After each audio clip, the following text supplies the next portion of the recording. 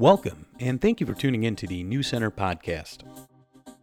It may surprise you, but for all the attention that police reform receives, there's actually very little hard data on policing in America's communities.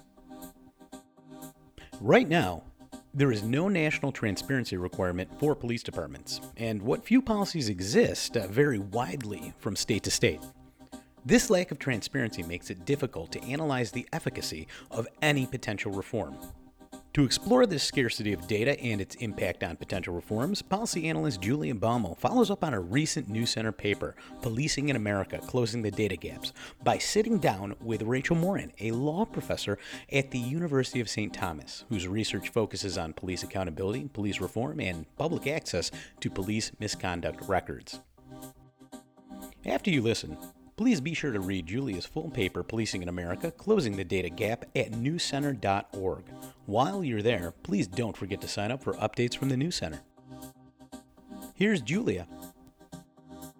So one big reason why we can't come to a consensus on police reform is that there's just not enough good data on how it's really conducted across the country. Can you talk about why this is the case and what the consequences are?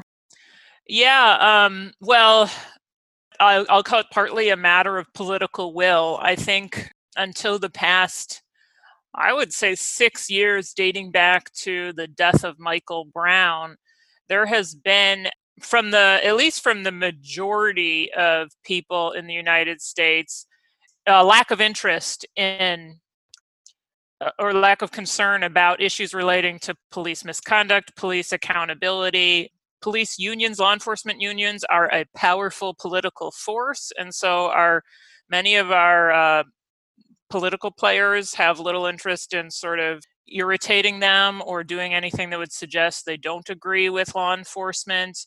You've got a strong, consistent voice from many communities of color who have been raising concerns about police misconduct for decades, but there has not been a lot of attention to it until the past few years. And so the lack of data is part of that. There are very few rules regulating police, how they record information, how they report that information, whether it's accessible to the public. And my particular area of specialty, which is records pertaining to police misconduct, most states, in fact, have laws protecting that information from the public. Right. It's interesting you mentioned police unions. You know, they're typically the main opponents of making misconduct records public. What do you make of this opposition?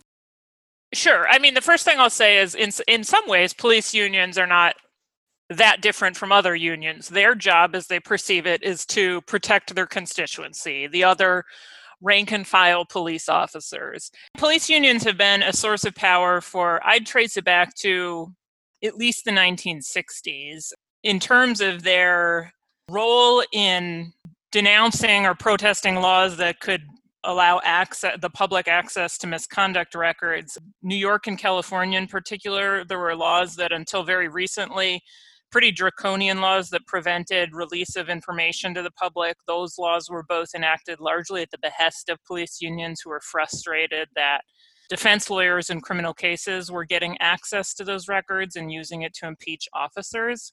So that's sort of the historical genesis of some of this resentment. But it's not surprising that unions would want to prevent access to these records, or that the patrol officer on the street would not want the public to have access to information about complaints against that officer. But many of the justifications that unions cite are not substantiated by data. I recently did a study on this where I actually surveyed law enforcement administrators. And so the administrators are largely police chiefs and sheriffs, on the question of whether their department has been harmed by public access to misconduct information. And the results were very interesting. There's a lot more divide on this topic than the unions would suggest. There's very little data to suggest that officers actually are harmed by disclosure. There's also, there's not a lot of data to prove that disclosing this kind of information has a causal effect on law enforcement misconduct. So I'm not suggesting that this is an open and shut case, but the stance that unions take is not substantiated by data. I see. That's super interesting. So you mentioned some of these draconian police privacy laws, and I'm assuming you're referring to Section 50A in New York? Exactly, yes, which was just recently repealed and is already the subject of lawsuits. Got it. And following the killing of George Floyd, have any other states or cities made similar reforms? Not that I'm aware of in the issue of access to misconduct information. I'm not aware of any states passing reforms in this area. California did about a year before, little more than a year before Mr. Floyd's murder. So there's substantial change in the way California handles disclosure of misconduct records.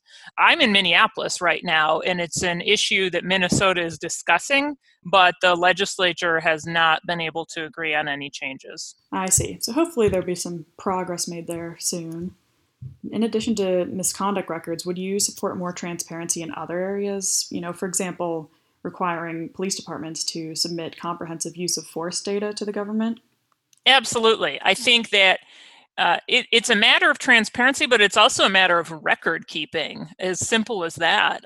There are a lot of police departments that don't even keep anything close to accurate records on how often their officers use force or how often their officers are involved in incidents where a civilian was physically harmed.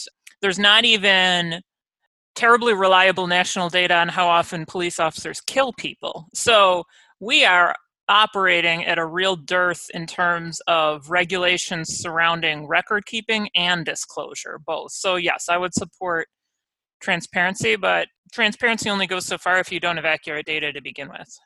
Yeah, of course. Are there any states or localities you think provide a really good example of what police transparency and accountability should look like nationwide? Well, there are approximately 12 states that have laws that favor disclosure of records. So I would point people, and I say approximately because it's a little bit confusing when you really get down into the details of the laws and what they require disclosure. But generally speaking, most people knowledgeable in this area would agree that there are 12 states that presumptively allow disclosure of at least some misconduct records. That, of course, leaves a whole lot of states that don't.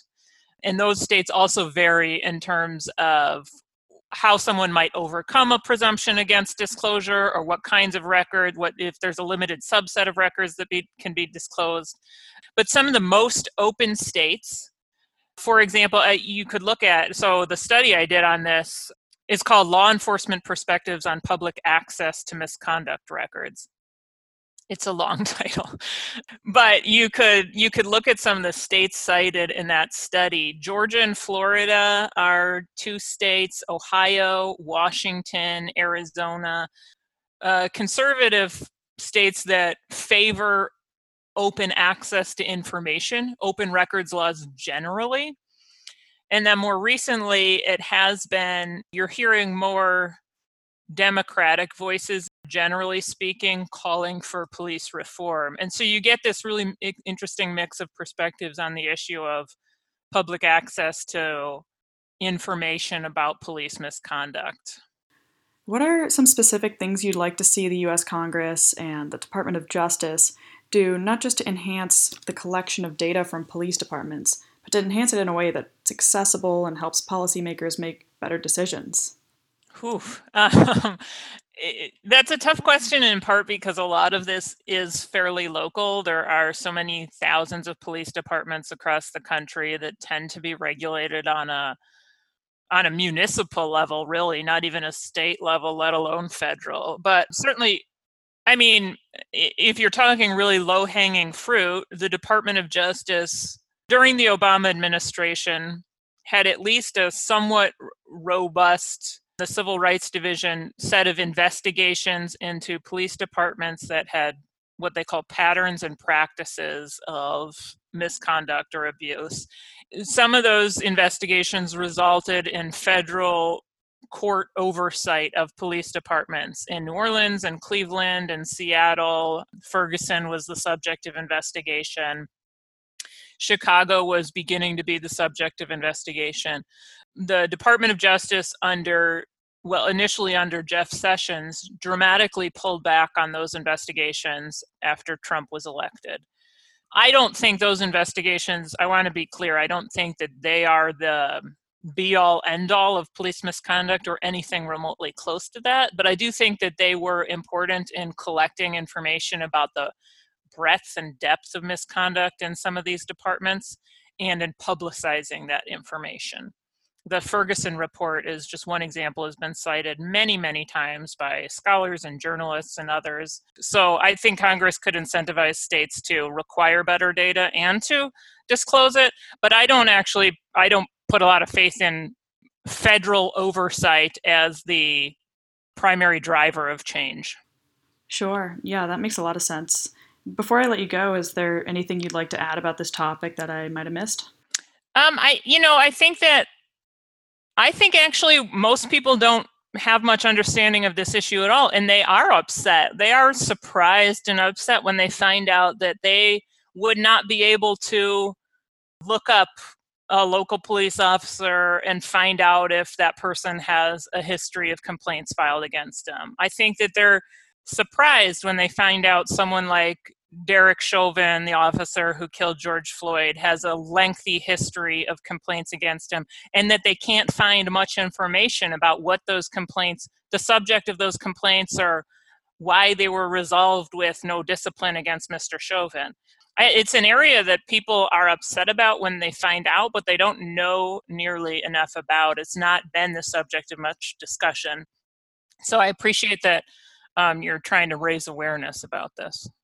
Yeah, I think it's a really important issue, and I really appreciate your willingness to talk to me about it. Thank you for listening to the New Center podcast, and a big thank you to Professor Moran for sitting down with us to discuss these important issues. Remember, you can find Julie's full paper, Policing in America, Closing the Data Gap, at newcenter.org. And of course, while you're there, don't forget to sign up for our email list. Thanks again, and check back for another episode soon.